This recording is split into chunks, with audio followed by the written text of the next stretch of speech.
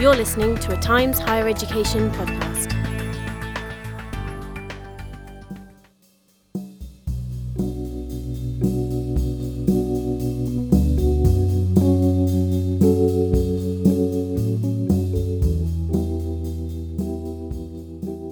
Hello and welcome to the Times Higher Education podcast. I'm your host, Sarah Custer, the editor of Campus, Times Higher Education's resource platform full of advice and tips for faculty, staff, administrators, and leaders across higher education.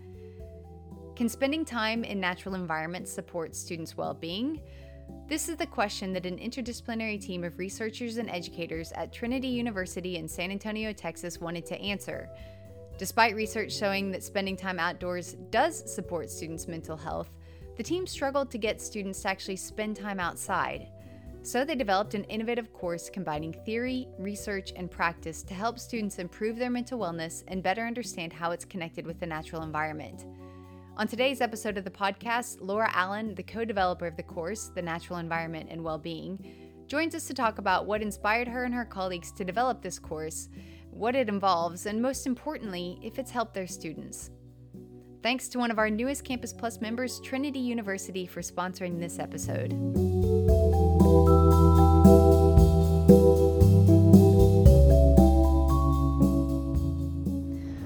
Dr. Laura Allen, thank you so much for joining us on the Times Higher Education podcast. It's wonderful to have you here. It's not often that we get an education expert on the podcast to talk specifically about education, so I'm really looking forward to our conversation today. Just by way of introductions, do you want to tell us about who you are and what your work focuses on? Sure, thank you, and I'm happy to be here. I'm a professor at Trinity University, and I'm part of a 5-member interdisciplinary research team. And for the past 5 years, we've been studying the question, can spending time in natural environments support college students' well-being? And we come at this from diverse backgrounds. My background is development, especially adolescent and emerging adulthood, as well as I've done a lot of curriculum development work. But the other 4 colleagues also come from related fields. So we are very interested in what this looks like. And part of what drew us to this was that 4 out of the 5 of us have kids in college.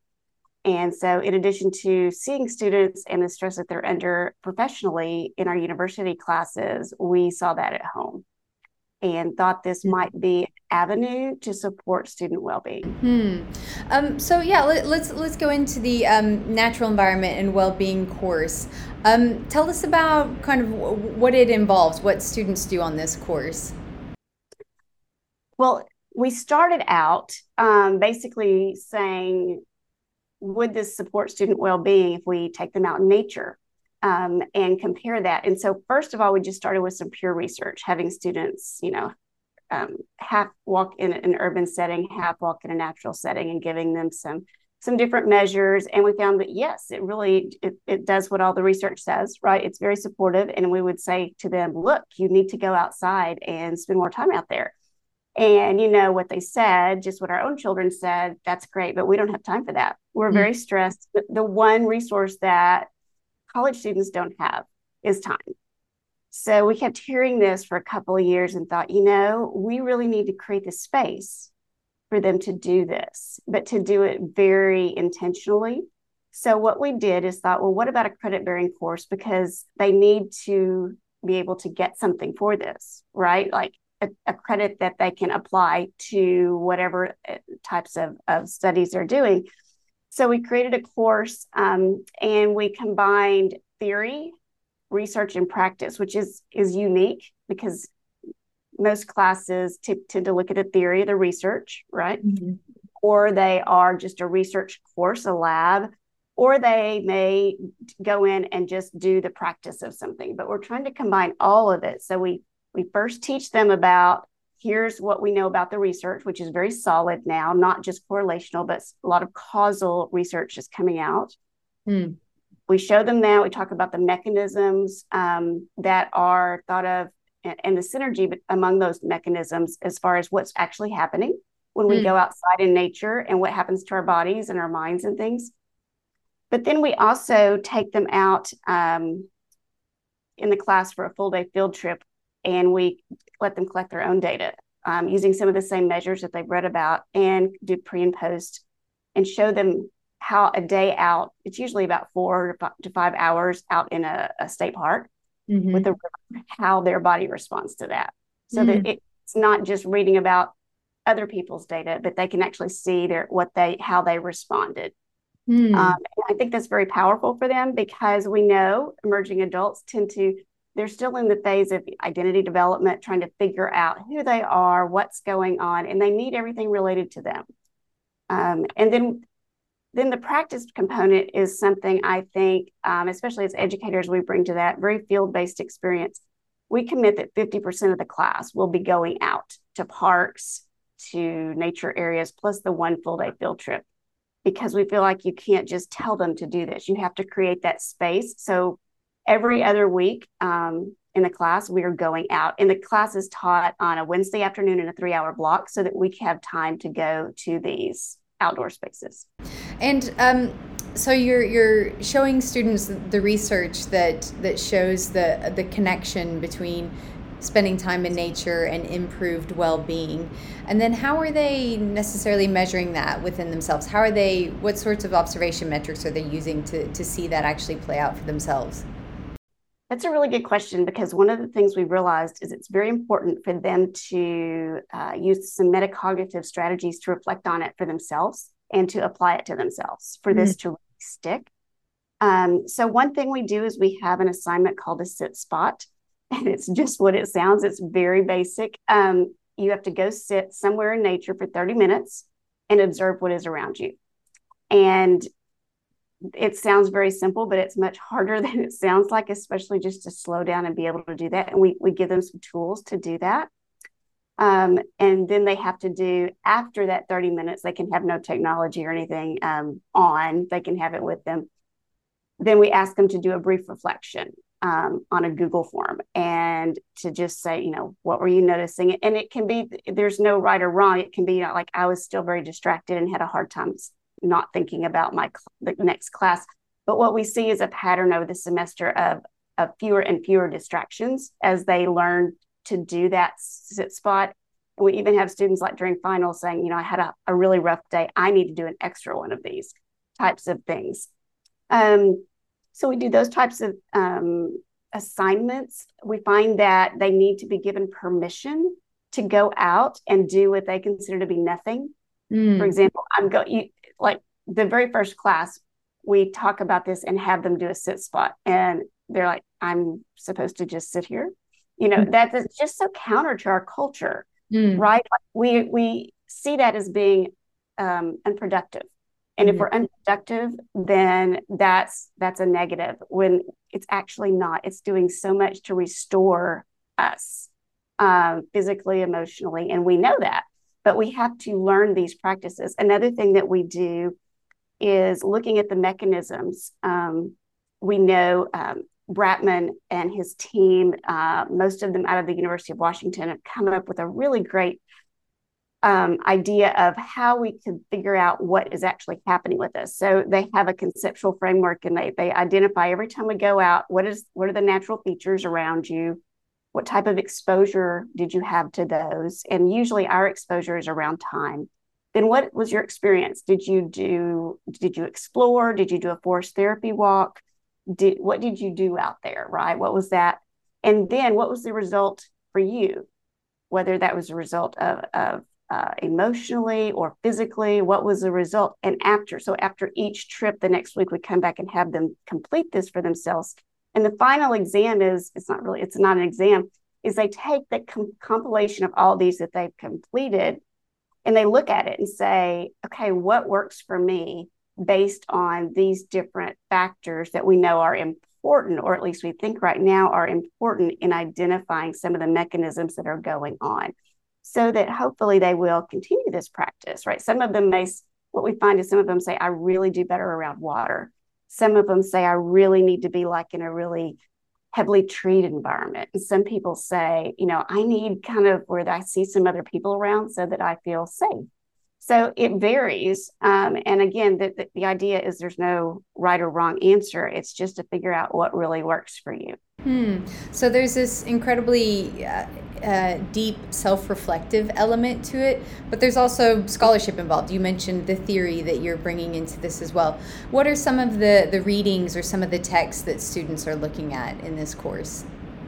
So we most of what we read are actually pure research articles, and we have them. They have some choices in with those. There's a few basic ones we read, and then they have a lot of choices in those. But we also read.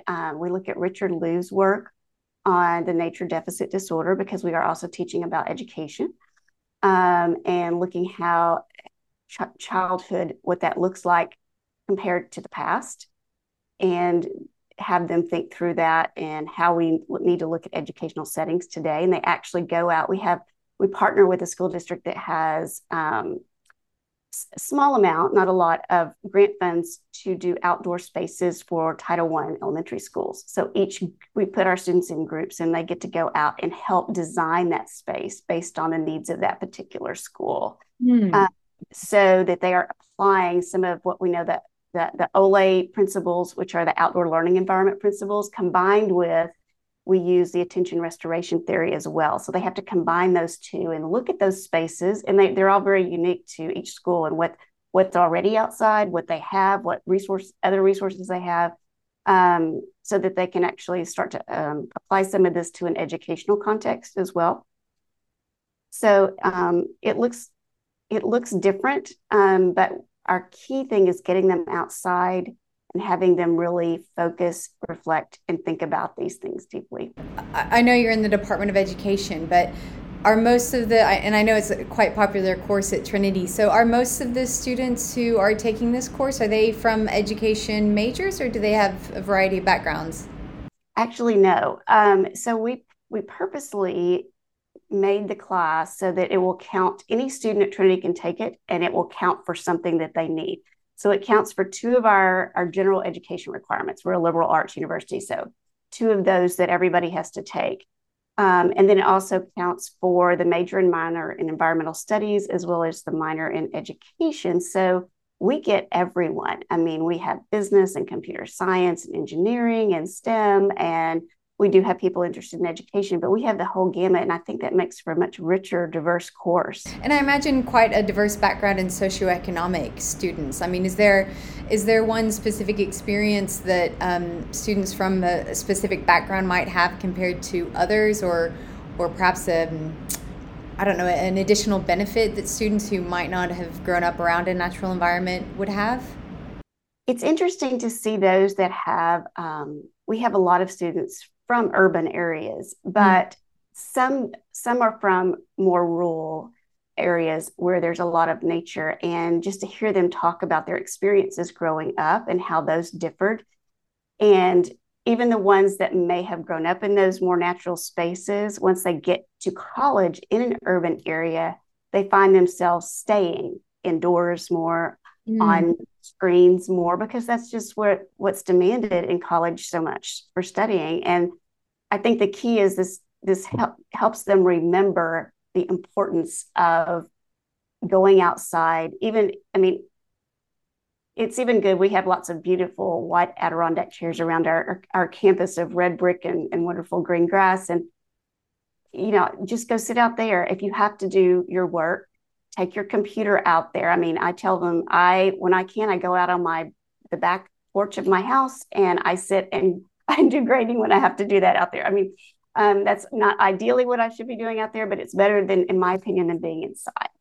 So we do see some differences in there, but I think what's interesting is they all come to the class with just they're inquisitive, they're interested in what we have to say and what we have to show them, and they just all. It's interesting how they embrace this, especially I think once we show them the research. I think that's the key, is they have to realize, okay, this is based in some solid research.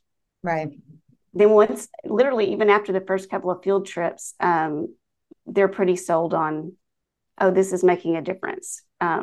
in some way for me. And again, for some more than others. And you developed this course over 2 years, I think I read.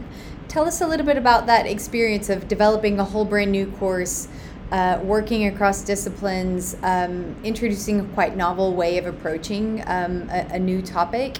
What was that like? It was a little challenging, to be honest, just because it was really an unexplored field. But I will say, Trinity, the environment that we have here is often supportive of let's look outside the box for some different things we can do. This all started in 2019 when our academic affairs department offered some small research grants to interdisciplinary teams that wanted to work on something. And so I had just read Florence Williams' the Nature Fix book just on my own, because I actually grew up in rural Northwest Arkansas and loved it, but have done much what the college students have. Really, I stayed in my urban little box here in San Antonio, and realized, okay, this is something, right? It's part of the answer to what we're all struggling with this in the 21st century. So I talked to people that I knew here at Trinity that I thought would be interested in it. So our interdisciplinary team, some of them have like our content, I brought them in and talked to them. Are you interested in this because of their content background? But some of them, it's more of a skill that they have, and they're just interested. Like our sociologist, he is primarily helps us do design, the research designs, and runs all of the stats for us. This is not his field.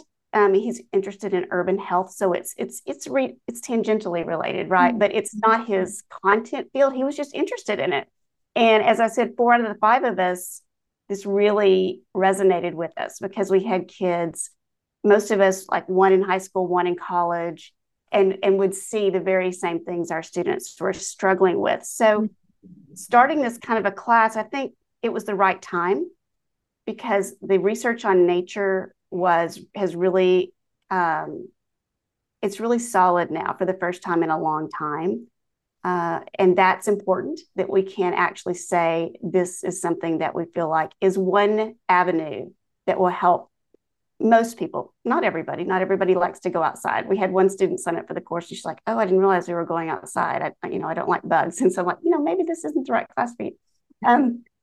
But yeah. And so it's one avenue, right? But so it was the right time. Nature it is kind of at the fore right now, but also student well-being and the need to address and help students any way we can through their mental stresses, I think is also, it's at the fore right now. We're all very concerned about that. So it was the right time. Also, I think what's important is this is a course. So we really stayed in our academic lane. We weren't competing. We're not trying to compete with all of the other wonderful resources we have going on at campus that are trying to help students' well-being, for our counseling and our academic success and our wellness programs. It in no way competes with those. It's a different avenue to come at this, where I think the key is students feel like, okay, I have to take a class for X anyway. This sounds really interesting to me. Maybe this will be helpful or beneficial. Mm-hmm. So I will say, especially our environmental studies program really took a step out and had a lot of faith in us to work on this. And this is our 3rd year teaching it. And it's gotten better each year. Obviously, it takes a little bit of time to get it. Is there ever a perfect course? No. But, it's much more where we want it now. So of our 5-member team, Dr. Courtney Krim and I actually co-teach the class, and everybody else supports with the research, the design, and the research in the class are very seamless. They kind of go back and forth, and students get to know the other members of the team too. They typically go in our full day field trip and things like that. So undergraduate research is another trend that educators are talking about a lot, both for the benefits to them, but then also to students in that coordination of academic scholarship. How has that been for you? And do you have any tips or advice for people who are considering embarking on co-researched activities with undergraduates? We find at Trinity that students are very interested in conducting research. And so that's the first thing, which is really nice. And giving them those opportunities as an undergraduate, that's often hard to find in college spaces until you're a grad student. So I think that's one thing. But also what we found is when the research has to do with themselves, that's a huge motivation for them to say, look, what we're doing is we're trying to decide whether this actually supports you. So one of the things that we've done, aside from that, just showing them their own specific data, is over the last 2 years, we have compared students in the class using a difference in difference model design, which is a quasi-experimental design, with like students not in that class. So we give them some same measures, primarily rumination and things like that. And what we've seen is, as we expected, they both started in kind of the same place. We do it 4 points across the semester. But as the semester goes on, the students that are not taking, we call it the nature class, that's kind of the lingo, their stress and rumination tends to go up, which you would expect. The semesters get more intense, right, toward finals. Our students go down. And we find that very fulfilling, because that's what we want. And what we're looking at now is, okay, we do a lot of different things in the class. What is it? That's our next research step. What is it that is actually making the difference for students? Is it just this combination of everything? Or we suspect there's a few things that are making a difference. One is the metacognitive reflection that we are forced on them. In a way, you could say, one is understanding the research, but what is it that's actually causing those changes? Because we tend to see them pretty early in the semester. Like by the fifth or sixth week, we're really seeing some significant drops in rumination, which, that's indicators of depression and anxiety. And what is it about the class? What is it about taking that time and going outside that is making that change for them? So that's kind of our next research step, is trying to identify what some of those things are, and have some of the students in the class actually work on the research with us that takes that next step. Yeah, interesting. I mean, I know that you haven't quite figured out what that magic element is there that's helping students, but I wonder if you've got any advice for fellow educators who want to maybe incorporate this a little bit, maybe not an entire course yet, but incorporate this a little bit into their own classroom, whatever discipline or field of study they're in. Any advice you have for them? I mean, the typical advice is just say to have class outside whenever you can. But I would say, if you really want it to make more of a difference, is you can at least explain a bit of the research. Whether, so that students understand that there is a basis for all of this. And I mean, there's a study that I love, and it's that just noticing nature. For example, if you walk across campus and you just pay attention to nature, a tree, a squirrel, whatever, instead of being on your phone or talking to someone or whatever you're thinking about, if you just notice, that can impact your well-being positively. So I think these little bits of things, I would say you just need to teach them a bit about what the research says. And then when you can provide some space for them to do that, then just take your class outside, do whatever your regular curriculum is, but maybe provide 5 minutes for them to relax, look around. One of our students' favorite activities is just to lie down and sky gaze. They love that. Dr. Krim and I are certified forest therapy guides, because we thought that might be something that would be beneficial to add into the class through the Association of Nature and Forest Therapy. So we do a couple of actual full-length forest walks with them. Can you explain just briefly what forest therapy is? So it's based on Shinrin Yoku, which translates as forest bathing, and I think it's really been very popular in the U.S. ANFT has used the term forest therapy, and they're mainly because forest bathing, often people envision running around naked in the woods, which is not what you're doing. It's basically guiding anyone through the process of focusing on their body's responses to the natural world and getting out of their cognitive space in their head. And when we see that, what we know is that parasympathetic nervous system takes over. So we do a couple of those. We don't do all of that because, some of the students love it. Some students think it's, a bunch of mumbo jumbo. So we do a variety of things. But one of the things we do typically during a walk is have them lie down somewhere and either sky gaze or look at the trees or something like that. Something that most of them say they haven't done since they were children. For maybe 15 minutes, and just those types of things tend to really bring some of those relaxation states on. Yeah. I want to go back to the interdisciplinarity team that you have created this course with. Interdisciplinarity is another hot topic in higher education, but there's a lot of criticism around it that it's just kind of paying lip service to research funders or institutional leaders who are saying this is a good thing to do, when in reality there are quite a few barriers to actually doing it. I know you mentioned the research fund that Trinity put out there that helped you do this. Would you say that getting over that funding barrier was perhaps what instigated this whole process, or are there other things that you think might be standing in the way from a team of interdisciplinary academics getting together? I definitely think that grant was the impetus to do something and pull people together. Without that, I'm not sure we would have done that. So that was really, it was an opportunity. There was a deadline to say, let's write something up and put it out there and see what people say. And since we got, obviously a positive response to that, we just kept moving forward. And I think the key to our interdisciplinarity is that everybody's interested in this. It's not just that it was not any one of the five of us. It was not our research line at all.